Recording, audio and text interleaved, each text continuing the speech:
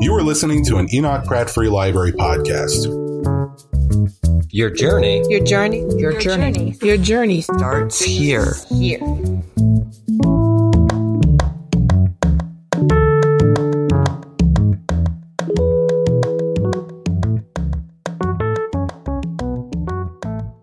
Hi everyone, thank you for your patience. Tonight we're thrilled to be hosting poets Ned Balbo, Greg Mawson, and Nomi Stone. They're each going to read for 12 to 15 minutes, and then we're going to do a little Q&A, and they will each read a closing poem. And afterwards there will be some time to chat and buy books, I hope. Okay, so I'm going to begin by introducing Ned. Ned Balbo is the author of The Trials of Edgar Poe and Other Poems, awarded the Poets Prize and the Donald Justice Prize. His fifth book, Three Nights of the Perseids, was selected by Erica Dawson for the Richard Wilbur Award. A co-winner of the Willis Barnstone Translation Prize, he is the recipient of a National Endowment for the Arts Translation Fellowship. Balbo was recently a visiting faculty member in Iowa State University's MFA program in creative writing and environment. He lives in Baltimore with his wife, poet-essayist Jane Satterfield. Ned Balbo's poems cast an amused and kindly but concerned gaze over our deeply distracted society, swerving ever farther from what is durable and real. Perhaps we feel more powerful than people of older eras, but, quote, can we love the world as much as Rembrandt, who took in every shadow with his eye and painted every gleam on the brocade of Cock's Lieutenant, he wonders in one poem. In his own poetry, honoring every nuance of every scene with resonant meditations and a beautiful formal embroidery, he does love the world as much as Rembrandt, blighted though the world may be. Erica Dawson writes, Balbo welcomes us into the chaos, but leaves us calm with the certainty that we all have the ability to find ourselves back in the light. Please help me to welcome Ned Balbo.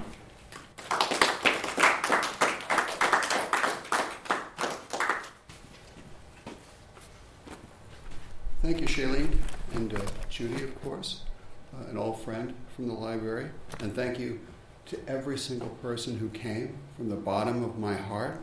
Without you, the room would be empty. It means so much to have some folks here. Thank you.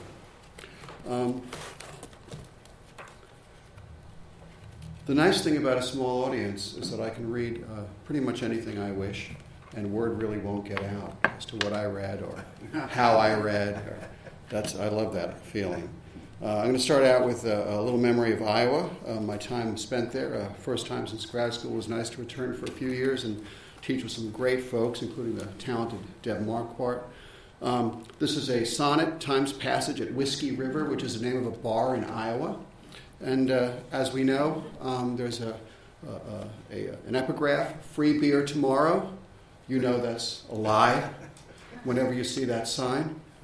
Time's Passage at Whiskey River. I read the sign. It's late. Tomorrow's near. The beer's flat. No one taps another keg.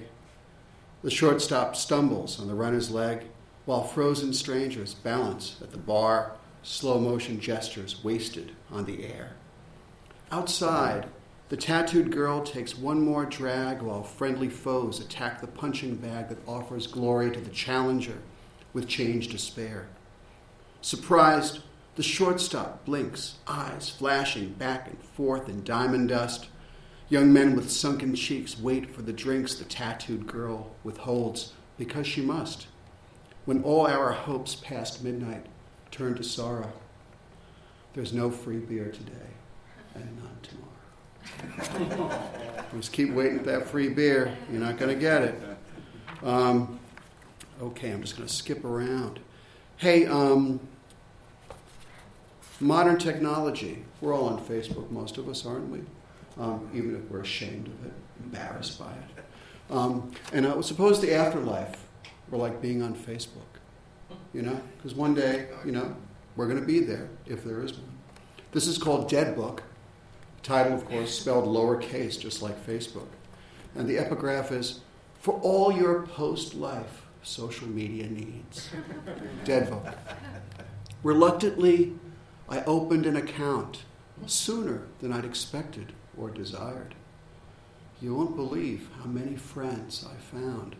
Requests backed up. No password was required. The latest status updates bring surprises decades out of date. A few are sad. I scroll the page, absorbed. A comment rises, then descends on some eternal thread. I wouldn't say I like the conversations, although I'd feel much worse if there were none. I post replies, then wait, a slight impatience stirring. Is someone out there? Anyone? At first, I felt relieved to find my profile looked complete the moment I logged in, but why can't I update it?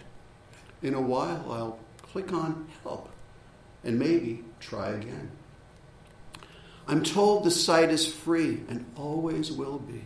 Still, I feel unsettled, slightly lost. Is nothing tangible? Who's listening, really? Why should I care if strangers like my post? Yes, there are strangers here. We're not all friends. Somehow, the long day's twilight never ends.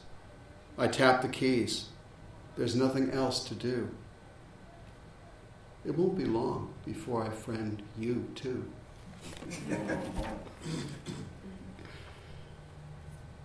Okay, got one eye on the clock here. Prince, we loved him. He's gone. Very sad.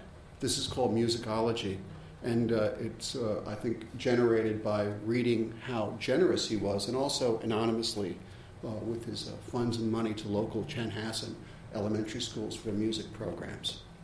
Musicology for Prince Rogers Nelson. And I think, all of us that played music in school must be very saddened by the way music programs have been cut back in so many places. So, of course, this is, I think, has that at the bottom as well. Musicology. What boy or girl standing at the keyboard after class hears music no one's playing, caught in memory? The risers wait, ready for chorus members to line up. Sand blocks and sleigh bells lie at rest until tomorrow's class, and yet this black piano, electric, digital, pulses with power, still plugged in, screen aglow. What girl or boy untrained, used to the old cacophonies that classmates bang out when the teacher leaves, resists the urge or heeds some other call? Who hears something and has to let it out? The period's over. Everybody's gone. Ethereal xylophones, their voices muted, lie beside their mallets in a box. Stacked tambourines, untouched, produce no sound. And so, because you gave so much to many through your songs, sweat-soaked performances, dance moves a blur, medleys falsetto-drenched through funky breaks and shouted ribaldries, and more, an artist moved to charity, who shared his largesse with those most in need, anonymously, you made sure this boy or girl or any classmate here could pause within the haven of his solitude, keep listening, draw near the instrument, and gently bring one finger to the keys to capture what might soon have disappeared unheard, the fragment of some favorite song, the scattered notes that rescued form a tune brand new. The chorus soon to start rehearsal, tromping down the halls, will bring their noise, chaos, and teasing with them, though for now this girl or boy persists in listening, alone, but changed. The overtones just summoned with the last note ringing still, alive in mind and ear. The world enlarged somehow as all that you've awakened slowly stirs.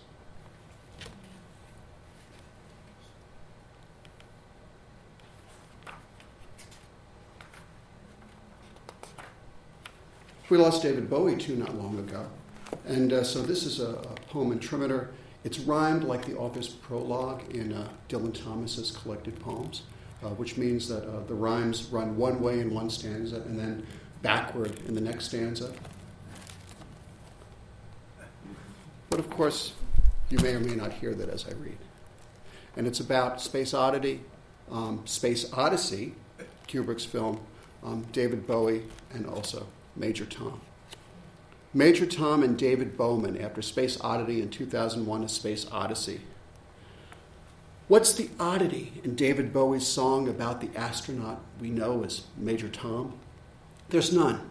It's just a pun on Kubrick's Odyssey, inspired by the shot of Frank Poole cast adrift, unspooling into space past any hope of rescue, from unending darkness, betrayed by a computer's dark intelligence.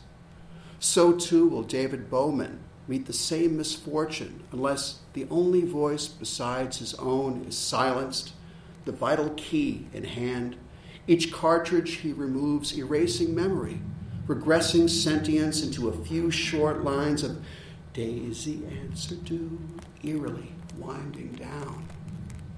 But Major Tom alone sounds unafraid, it's true. The world below him spins away his one last chance to join its gravity. Too late. The wife he loves will never see him land. His circuit's dead. He's tensed, prepared to make a choice.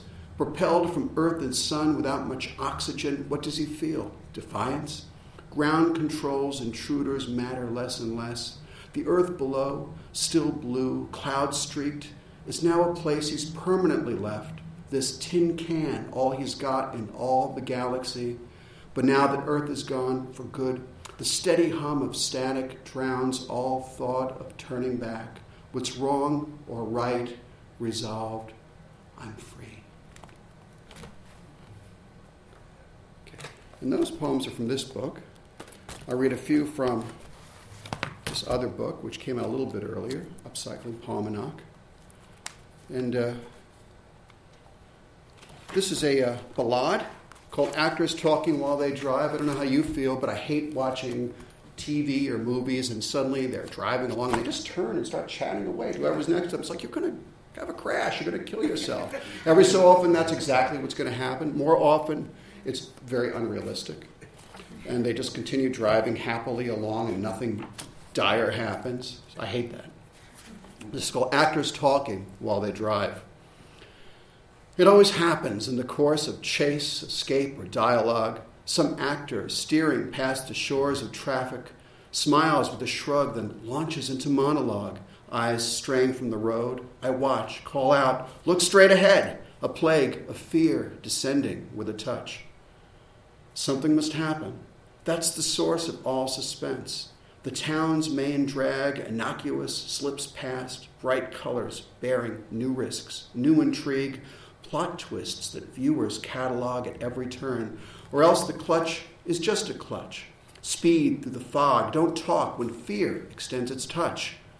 When no one crashes, is it worse? The soundtrack rises with its fugue of squeals and sawed-on strings, the doors locked tight, the passenger in league with cop, ex-lover, friend. It's vague, but no one likes the driver much. The passenger fights off fatigue, feigns interest. Fear extends its touch. Stop talking. Watch the road. One tug back from the brink is theirs. Or such swift carnage, its mere epilogue to fear's release and final touch. I'm going to read one more short poem, and that will be the moment that I yield the podium.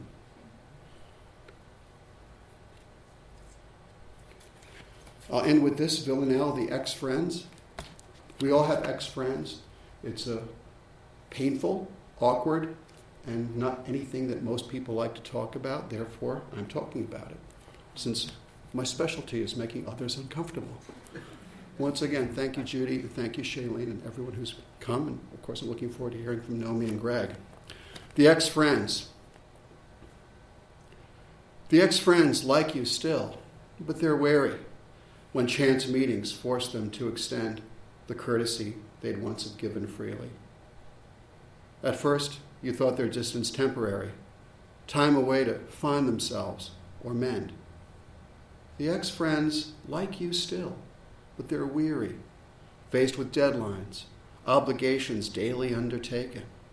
Though they still intend, they say, with courtesy once given freely, to call you back, though it's unnecessary, painful even, since you understand. The ex-friends you still like are feeling wary, wondering if they fooled you really. So much work is needed to pretend the courtesy they'd once have given freely, so you part ways, thoughtful, solitary. What thoughtless word, long past, had marked the end? The ex-friends, like you, still are feeling wary, but relieved. They smiled. You set them free. Thank you. You're free. Okay, thank you, Ned. So wonderful. Next up, G.H. Mawson. Can I call you Greg? Greg Mawson is the author of Family Snapshot as a Poem in Time, as well as 3 prior books of poetry, Heart X-Rays, which he wrote with Marcus Colasurdo, Questions of Fire, and Season of Flowers and Dust.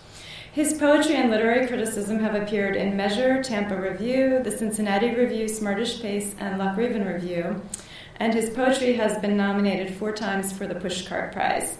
He also edited the anthology Poems Against War, Bending Towards Justice.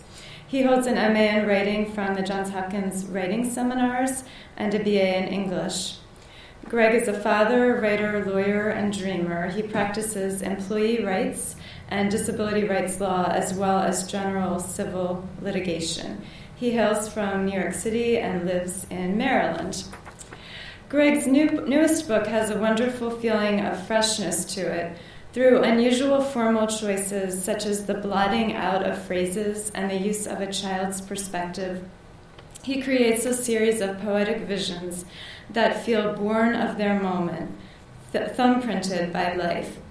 With freshness comes a sense of intimacy, as if both people and things had stopped pretending and were showing for the first time their true selves. He writes, for example, "Spring awaits us. Colors are mute teachers. Tears are just one experience of flowers." Elsewhere he writes, "This art must steer perspective through practiced forgetting, as if some dancer launches from posture into grace." The perfect description for the way the book uses art to move beyond art. Please help me to welcome Greg Mawson.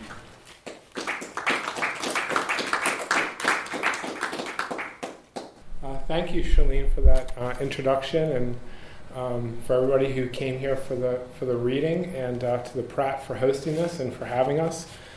As Shalene said, I'm going to read from the book, which is sort of just a story of a father and his 2 kids. They're 8 and 10 now, and they're probably 1 and 3 in the book. The other story that you're not going to be able to hear in the reading, but would be in the book, Family Snapshot as a Poem This Time, is the story of the editing, which it's sort of been externalized into the book, which I think could also be the story of how we deal with memory, and how we also feel about what we've experienced. So the book has Family Snapshot as a Poem in Time, then it has some children's poems at the end, but I'm just going to throw them in as I read, and hopefully you'll tell the difference, or maybe I have a childlike mentality. But don't tell anybody else. My kids already think that. 1. When did the beginning dive within? And when did my past become? Let me fall down on my knees and pray to you, O invisible. If I run from busy roads where it's comic to walk on a brother's back, cross our sister's throat just to drink a glass of water before noon, I guard my windows. Let me be quiet as a mouse in a hole and watch winter's frost perspire off of slick black branches. Yet, spring will come. I too am young. I wish I had thoughts equal to spring. Notes for development. Leave as is. No, I can't.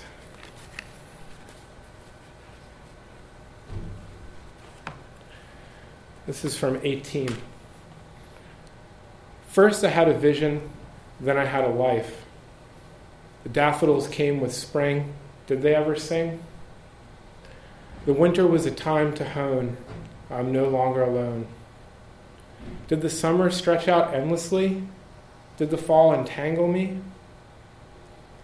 2 years ago, I showed my daughter the moon, but I'm too tired for stars. Yesterday, my son watched a squirrel climb a utility pole. His eyes bulged. I took him down the slide for the first time in spring's first glorious afternoon, his mind rearranged. He stomped to the playground steps with a wild surmise. For me, what's amazing has changed.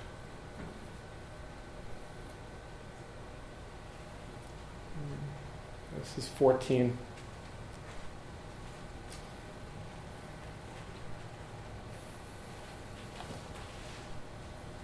Will you get smaller? Asked my daughter.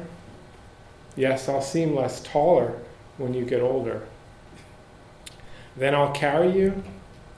She smiled. When bigger, I replied. And go to work in your black car and use your black computer? Dad, you'll stay home? Yes, alone. Though maybe you'll stop by. No, she didn't lie. When you're not busy? Okay, maybe. Remarks. Loosen the lens. Song. Tonight I never want to let you go.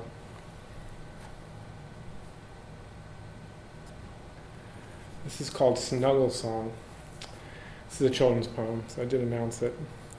When the house is hush and the games put away, and my mess of milk cleaned up with the day, and the baby in bed, and mom and dad too, and the windows tremble with rain passing through, and the house is too hush, and the game's far away, and I'm stuck where I'm tucked in the bed where I wait while the milk in the fridge calls out through the dark, and my brushed teeth can't change what I want. So I cry and then wail, and Dad comes to me. He reads me a tale, which I know, so I sleep. Yet the wind still whispers, and again I'm awake, and now Mom is here to hush my tears and takes me with her to sleep in her bed. And feeling such rest, snug in their nest, I fall fast into sleep's hand, dream's land.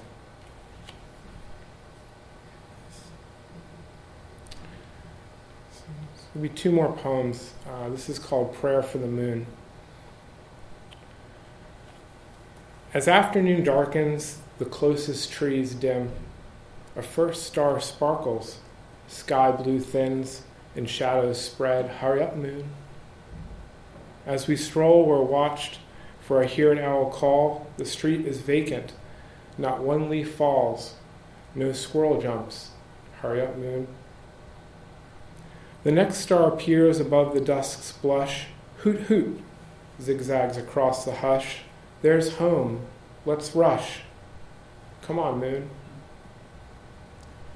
As sunset thins and falters and fades, as twilight fades and zeros, lantern my way.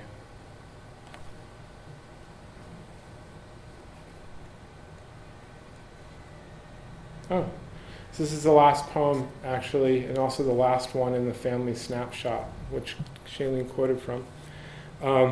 24.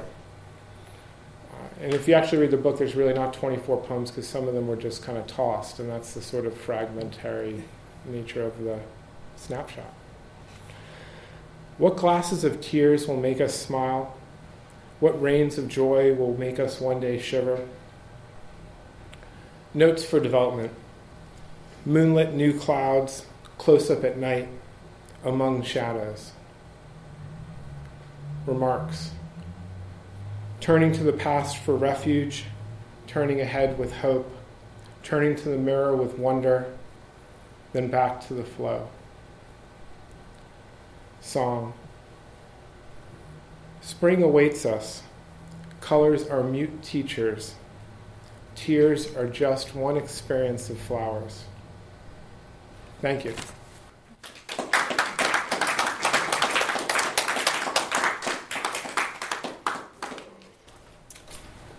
Oh, thank you so much, Greg. That was lovely. Okay, now I'm going to introduce Nomi Stone. Nomi Stone is a poet and an anthropologist and the author of 2 poetry collections, Stranger's Notebook and Kill Class. Winner of a Pushcart Prize Her poems appear recently in Poetry, American Poetry Review, The New Republic, Bettering American Poetry, The Best American Poetry, Tin House, New England Review, and elsewhere. Her anthropological articles recently appear in Cultural Anthropology and American Ethnologist, and her ethnographic monographic, Pinelandia, Human Technology and American Empire, is a finalist for the University of California Press Atelier Series for Ethnographic Inquiry in the 21st century. Kill Class is based on 2 years of field work that she conducted within war trainings in mock Middle Eastern villages erected by the U.S. military across America. Stone has a PhD in anthropology from Columbia, an MPhil in Middle Eastern Studies from Oxford, and an MFA in poetry from Warren Wilson College, and she teaches at Princeton. Nomi's poems span a tremendous chasm. There is so much beauty in them, in the gorgeous descriptions of the landscape, in the music of her spare language, in their memories of rare, unscripted gestures. At the same time, they are dead set on showing the damage done by humanity's drive to make borders, to separate them from us. Her ravishing poem, The Door, set in a wood that is a theater of war, ends like this. In Arabic, there is a word that means the cleaving from dormancy or sorrow into first joy, or the arriving mouth of the messenger. It is right on the other side of this wood. Close quote. Between escape from the wood, which we can only dream of, and confinement in the wood, which torments us, lies the experience of the poem, a door that opens and closes. Please help me to welcome Nomi Stone.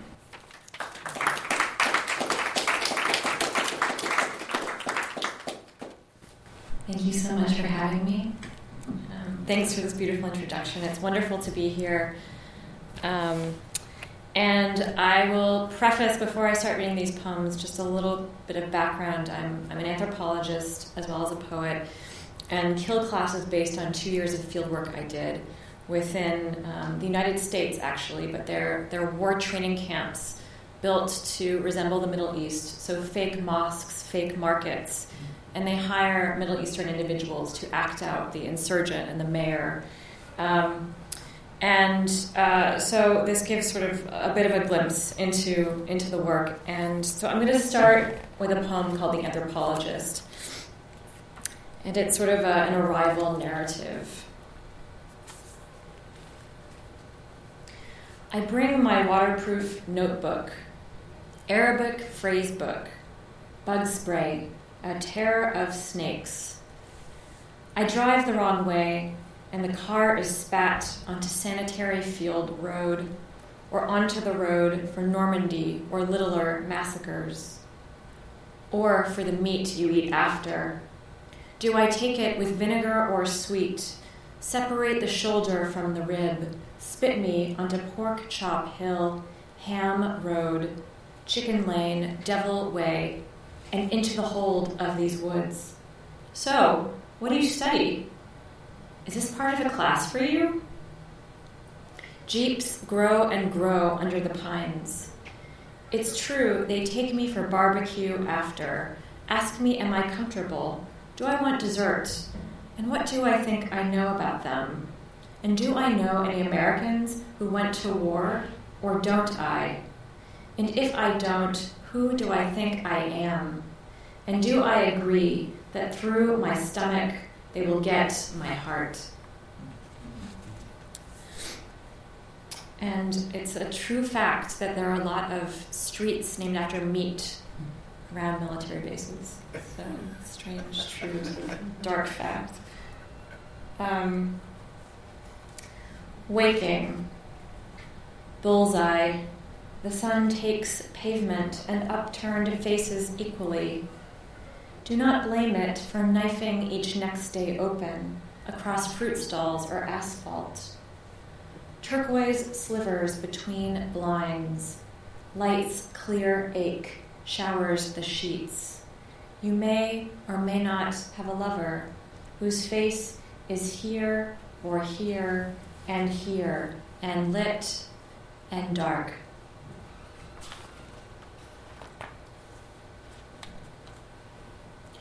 War catalogs.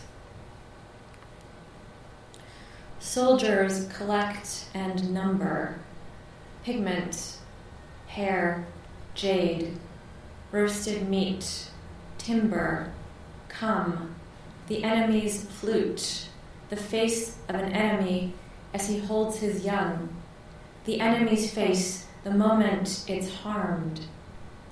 The woods are a class in what they can take. The country is fat. We eat from its side. This poem is called Motel 6 after the war game, and it's another sort of setting the scene poem for the book. And it has a bunch of the Middle Eastern role players in it. Motel 6 after the war game. The field glows off and on, like fluorescent screens of televisions in faraway apartments. After the games, I fold into the smoky, flowered coverlet of the motel, floating across the long black river of the highway. Today, Omar ran in the woods alongside the training boys. Yusuf compared it to camping. Hannat gossiped about Laith. Laith pretended to die. Ahmed cracked open sardines to share in the grass, their spines melting immediately to nothing, our mouths smeared with salt. Omar pretended to be a bad guy. Nafisa, who they all agreed at the Arby's afterwards has a very bad story, fell inside the game. Inside the flowered coverlet, before the day blinks black, I hold the dream of a you in my center. I stop the motel bed from going under. I keep the world above water until I sleep. What is growing in these woods? Green in here, gleaming like being inside a fable, with stalls of fruit you can't eat. To go home, leave crumbs. When the wood circles you back here instead, let the lost and the impossible ripen in you. Ripen and go.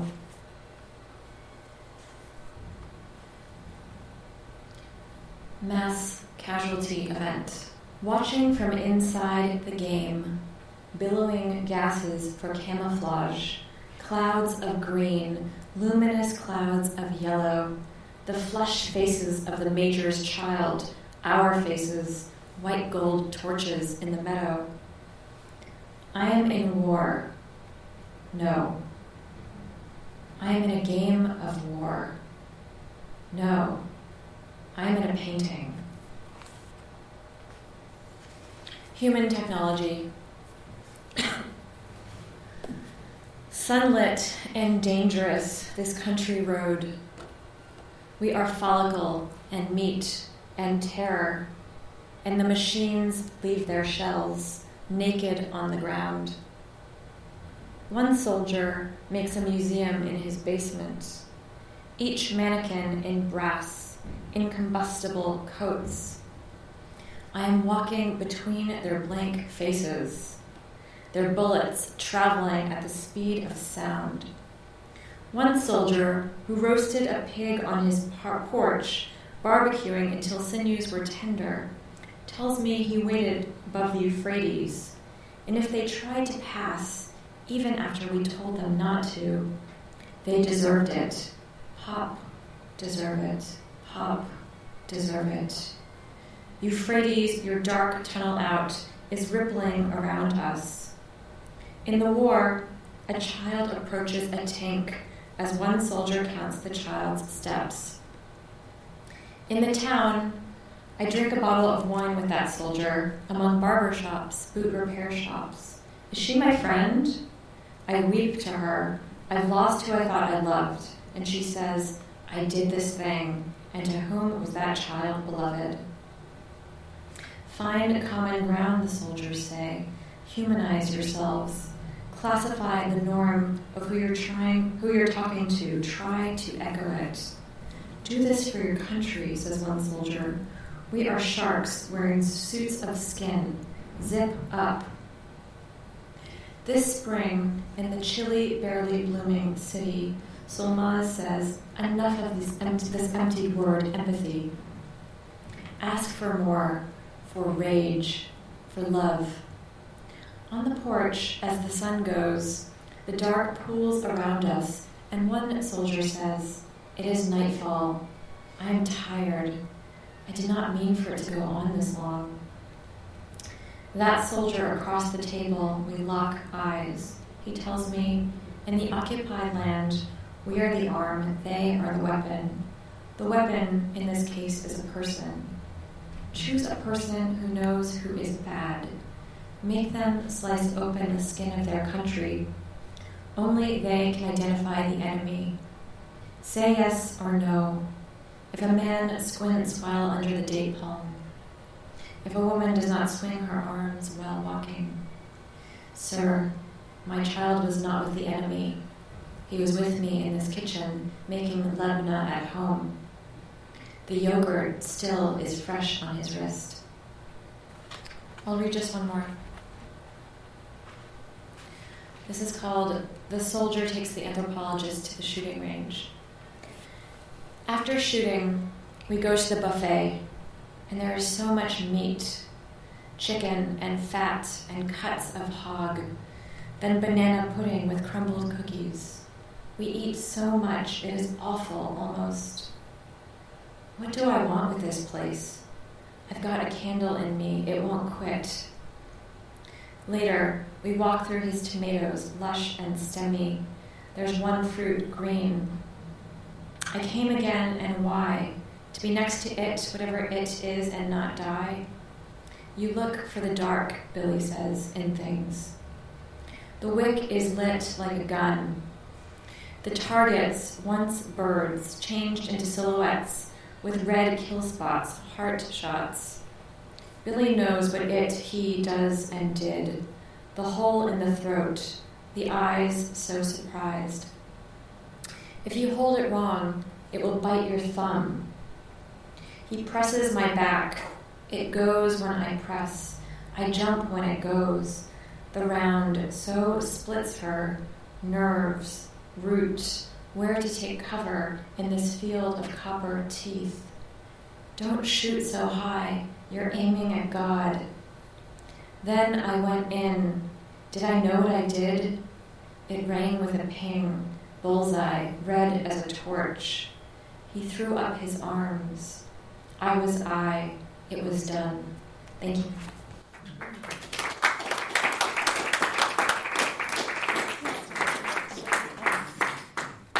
Thank you, Naomi. That was really beautiful. And so if the three poets could have a seat at the table, we'll have some time for questions. Okay, so if anyone has a question or comment, I will bring you the mic. Thank you very much. Good evening. Very nice presentation. In some of the poetry readings, you were reading about the young people, youth, and millennials. So my question is, when I was we were growing up, we were reading, from a book and from a blackboard and sheets of paper. Nowadays, you use computer and other types of technology. So my question is, to capture the millennial mind as far as the written word, in terms of technology, we have music video. Is there such a thing as poetry video, where the music is playing in the background, the words will come up and all that? What about that idea? Where do we go from here? Thank you. Yeah, I think there are all sorts of possible directions for poetry while not abandoning prior forms and attention to craft. And there are all kinds of multimedia poetries that are sort of proliferating, digital poetries. There's a series of motion poems where poems are made into films. And so I think there is a play between different modes and forms that's absolutely happening now. Yeah. Do you have an opinion on Instagram, poetry, stuff? Me? I'm not on Instagram. I just am interested in good poetry that also moves people. I totally agree. I think poetry for me is based on the word. That being said, I definitely think it could appear on Instagram or appear in a video, but for me it's based on the word and the sonic, sometimes the sonic interplay or the formal interplay or the resonance around the meaning, the literal meaning, not, all the other aspects of meaning. I'm not sure who I press this. Oh, it's working. I can hear it. Yes. It's working. It's working. I can, yeah. I'm experimenting. You also I'm trying the mic. It's an interesting time. There's a lot of transition, I think, going on right now. I think there's a decision to be made between the delivery of poetry through new media and, in many ways, poetry that may not be drastically different from the poetry we've read, appreciated, written, or aspired to in our lives, those of us who are a little bit older. And then there's also, I think, an interesting kind of question that's emerging between, I guess it's a blurring of the distinction between the word as it appears on the page and the performance itself. Obviously, when someone else covers a song by an artist that we admire, we can hear more clearly what the distinction is between the song itself and the original artist's performance of it. But I think the Instagram poets, I think it would be cowardly off the top of my head just to be specific. Some of them are poems, I think, that when separated from the medium in which they're delivered are not particularly strong. I don't know if that really matters because there's really no arbiter these days of this is a good poem and this is a bad poem and these poets matter and these poets don't. In some ways it's very good because it's allowed us a whole flood of different kinds of poetries, different kinds of readers, different kinds of approaches. But I do worry about people keeping in mind that distinction. There's always been folks like Rod McEwen, I think of the 60s and the 70s, or things that open a door for people that don't read a lot of poetry, but it's exciting for them to discover it, and maybe they want to write and read and discover more substantive poets as a result.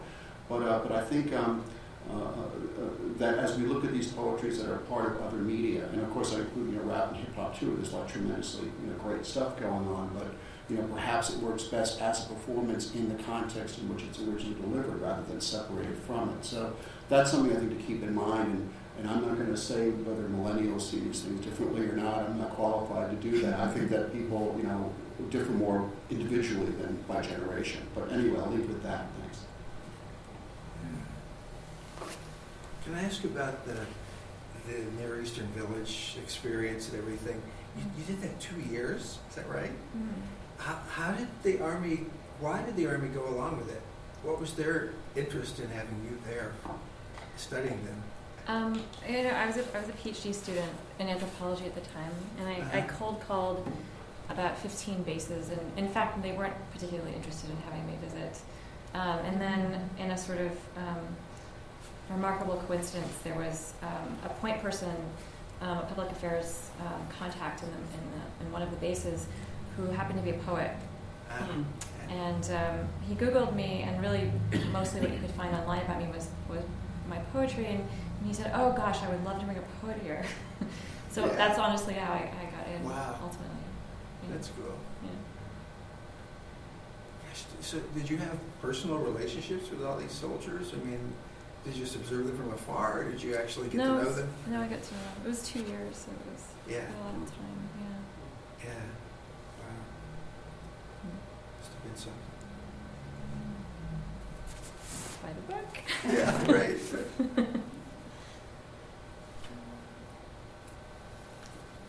Have any of them responded to, have you shown any of those people the poems that came out of these readings? There was actually a review that came out there was a military review.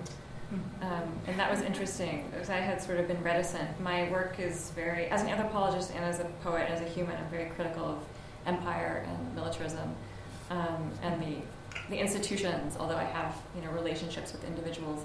And so I was a little bit reticent about sharing some of these poems. And this particular review was really actually quite positive and did acknowledge that I had been critical, but suggested that was warranted. So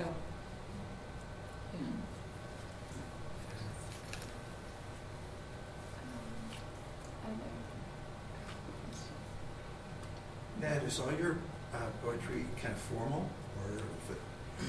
Yeah, I think these days it's so. I mean, when I was first writing, I wrote a good deal of free verse, and I just found, I think probably through my third book, there's a fair amount of it in each book. But I've been turning more toward formal work, but different contexts. I mean, I'm recently working on some syllabic poems. I think there's a range to be achieved through that approach, but it's only my approach. It's not a prescriptive approach. It's not that I look around and say, oh, people ought to write in form or ought to write in meter. There are a lot of great poets that do, who I admire, who are my peers and folks I look up to. And then there are lots of folks that don't. My wife was sitting in the audience back there, Jane Satterfield. There's several books out, 4 books out, poetry, other books as well. She never writes. Well, never, it might be too strong, almost never. Well, I can count on one hand the number of poems that she's written in form, but in meter, I should say. But of course, organic form, open forms, free verse, that's a different type of form. It's a way of discovering the kind of organic principle that links everything together, the images, the language, the experience. So it's just another approach to form. And so I guess you go where, I had a wildly experimental free verse book that was a finalist for publication 3 times when I was in my 30s, and it never came out. Had it ever been chosen to be published, perhaps I would have kept writing in that mode. But I wrote simultaneously in both modes. So I guess I've gone more this way because, hey, people like it, or at least some people like it, and those that hate it, well, they're not paying attention anyway. So there's my honest answer. Thank you for asking. Yeah, what did you translate? And did the other poets do any translating? Oh, I'll keep this short. I've been working on translating. I actually finished the translation of Paul Valéry's The Jeune Parc. It means the young fate, and and the thing that's keeping me from going further with it is writing the notes.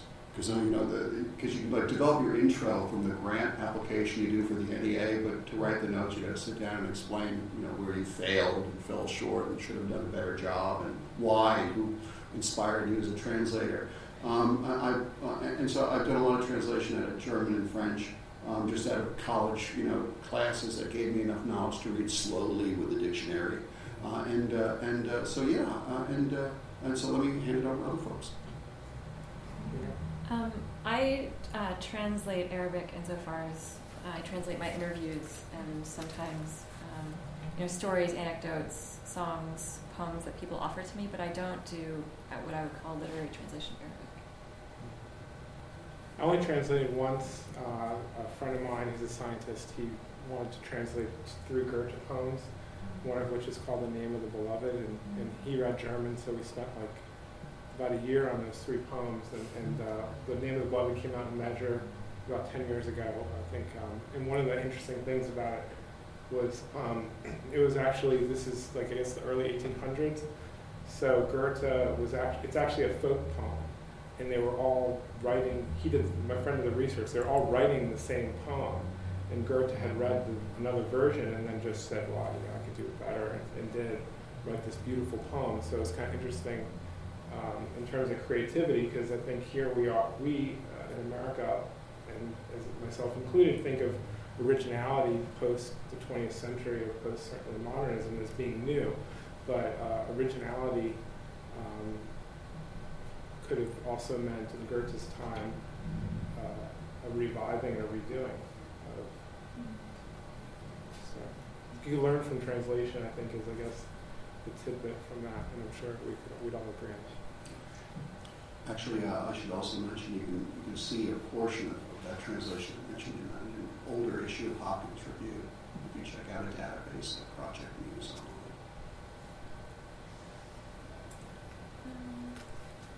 online. Well, could you maybe, just for one closing question, maybe you could each mention one writer that you've been reading lately who inspires your work or helps you generate more work. I am reading a lot of craft essays right now, and so I'm going back to kind of old beloveds. Jim Longenbach is what I'm reading at the moment.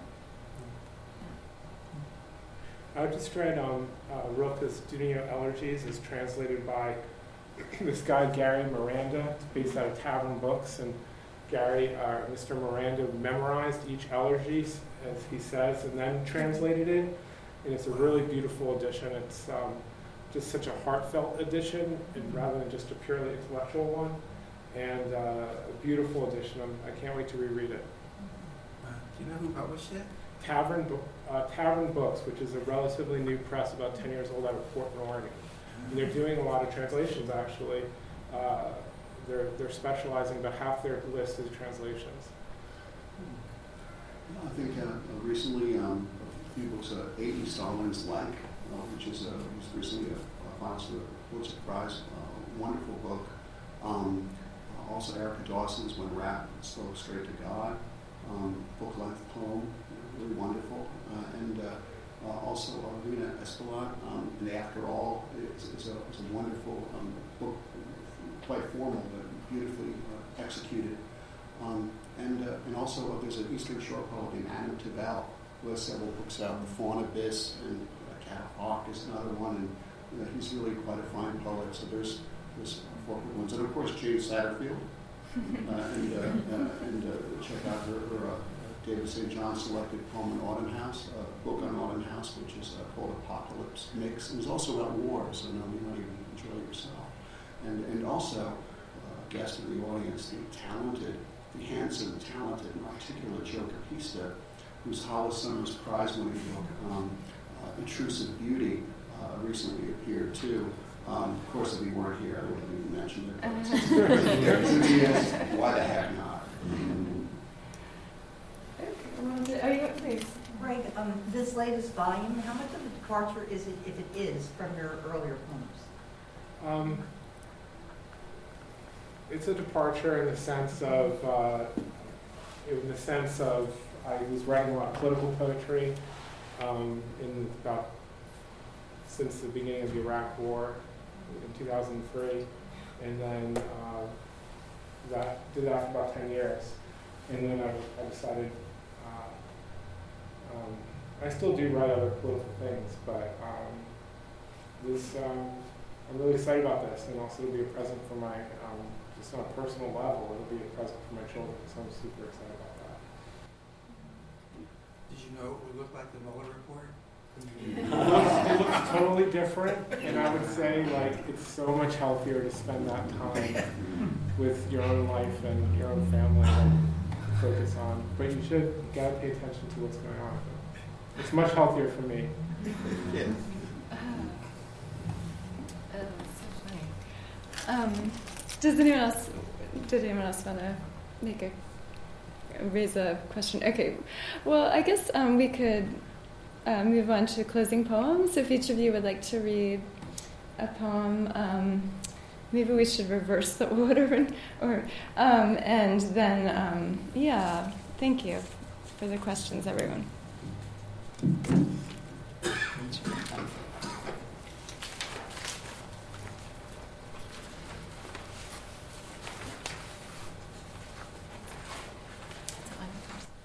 Oh, you can get up, yeah. Okay. Oh, I'm sorry. Are you asking if you wanted to? You said one poem, yeah?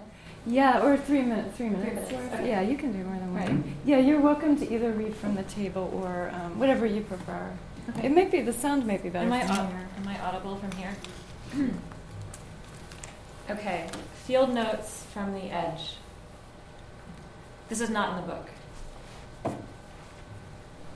Stars throw their snow on the water.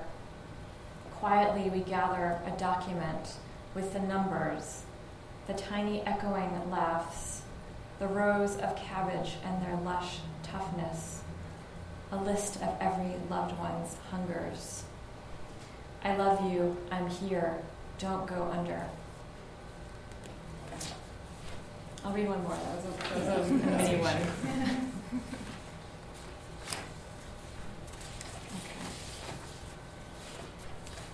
Anthropocene. Nesting, the turtle seems to be crying, even though she is simply secreting her salt. Her dozens bud limbs inside amniotic pillows as she leaves every egg in a cup of sand the size of her body, shaped like a tilting teardrop. and both cryings are mentioned by scientists. My niece Eve is startle-eyed when you feed her avocado and when you feed her sweet potato. She lives mouth first. She would eat the sidewalk and piano, the symmetrical petals of the Bradford pear, as if she could learn which parts of the world are made and how. And yesterday, she put her mouth on the image of her own face in the mirror. Larkin says what will survive of us is love, but the scientists say that the end of the decay chain is lead and uranium, and after that, plastics. Just now, the zooplankton are swallowing micropearls of plastic, and the sea is aflame with waste, caught in the moon's light. Here is the darkening hour, and here the shore, as she droplets her eggs, bright as ping-pong balls, into the sand. She can't find the spot. The beach is saltined with lights, neoned with spectacular globes of light, a dozen moons instead of the one moon. Still, she lets them go, and 1 month later, tiny turtles hatch. They seem groggy, carrying their houses of bone and cartilage to the ocean, scrambling toward the horizon, alongside the Earth's magnetic field. Less than 1% of the hatchlings make it past the seagulls and crabs, so Noah spent a summer dashing them to the water. But my poem is not about the moment when a bird dove and bore into the underflesh and into Noah's memory. My poem is about how we are gathered around Eve in the kitchen as she eats a fruit she has never tried before, and each newness in the world stops the world's ending in its tracks.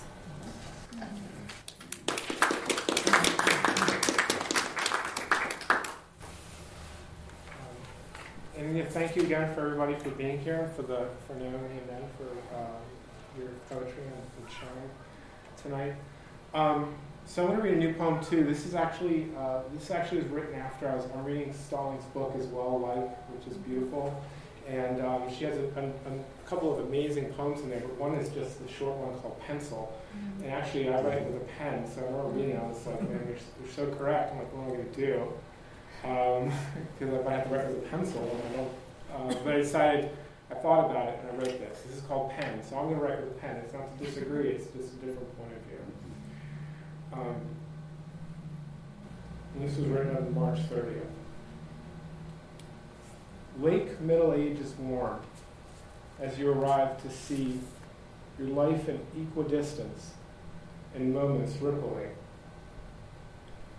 Like a minor sifting streams, we start a diary, again as if 16.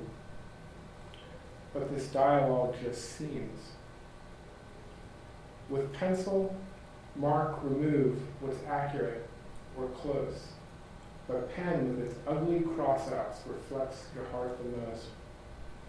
It is the age of pens, with marks scaffolding time, a trailblazing dance of intent, of a mess that you say, hey, it's mine. It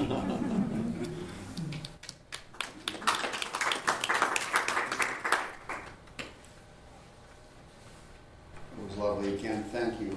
It's so nice to be here and to see friends, old and new.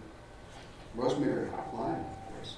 It's lovely to see you. There's this great, back in the day, Rosemary did so much work for Baltimore and Maryland poets, a Maryland Poetry Review, and there's this old issue I have, Michael Fallon as well. I have also a wonderful poet, by the way.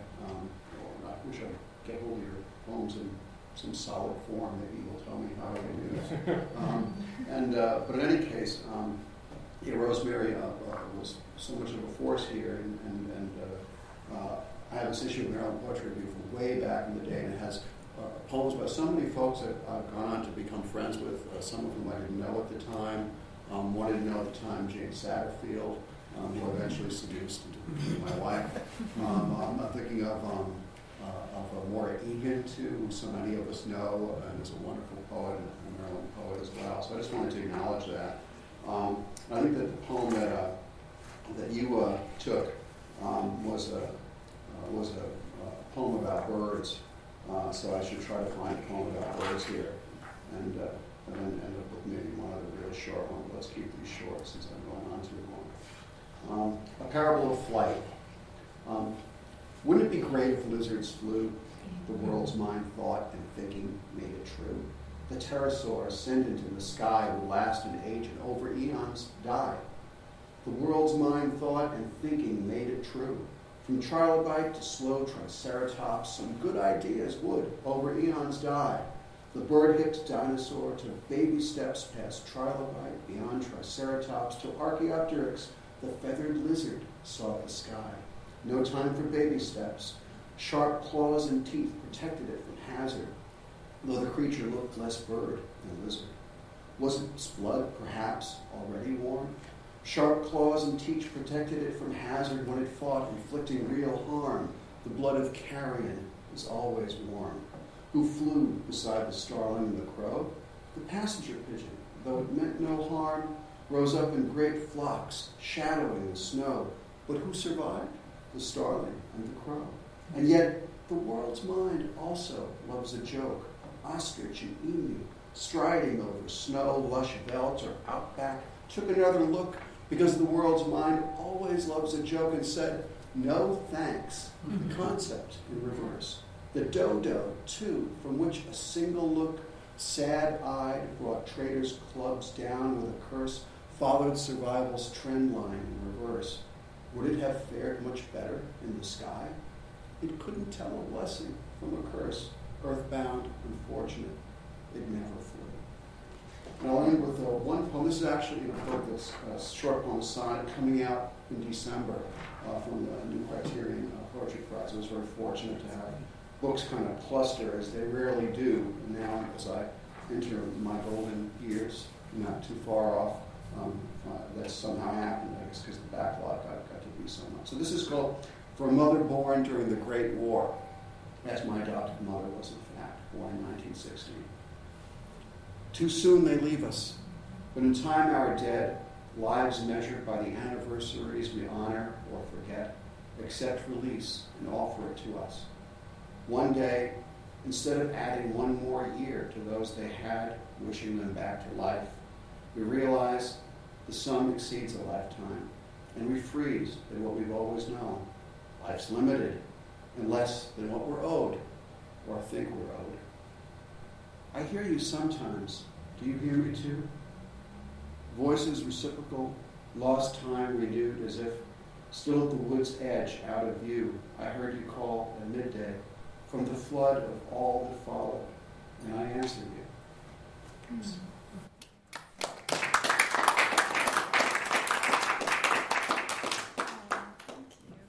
Okay, so thank you so much to the three poets. This has been a really lovely evening that you provided us with. Especially thank you to everyone for coming. Good night.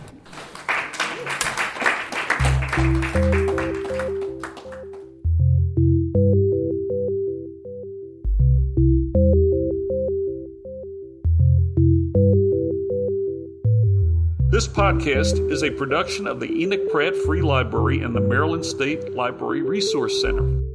For more information and to access more library resources, please visit prattlibrary.org.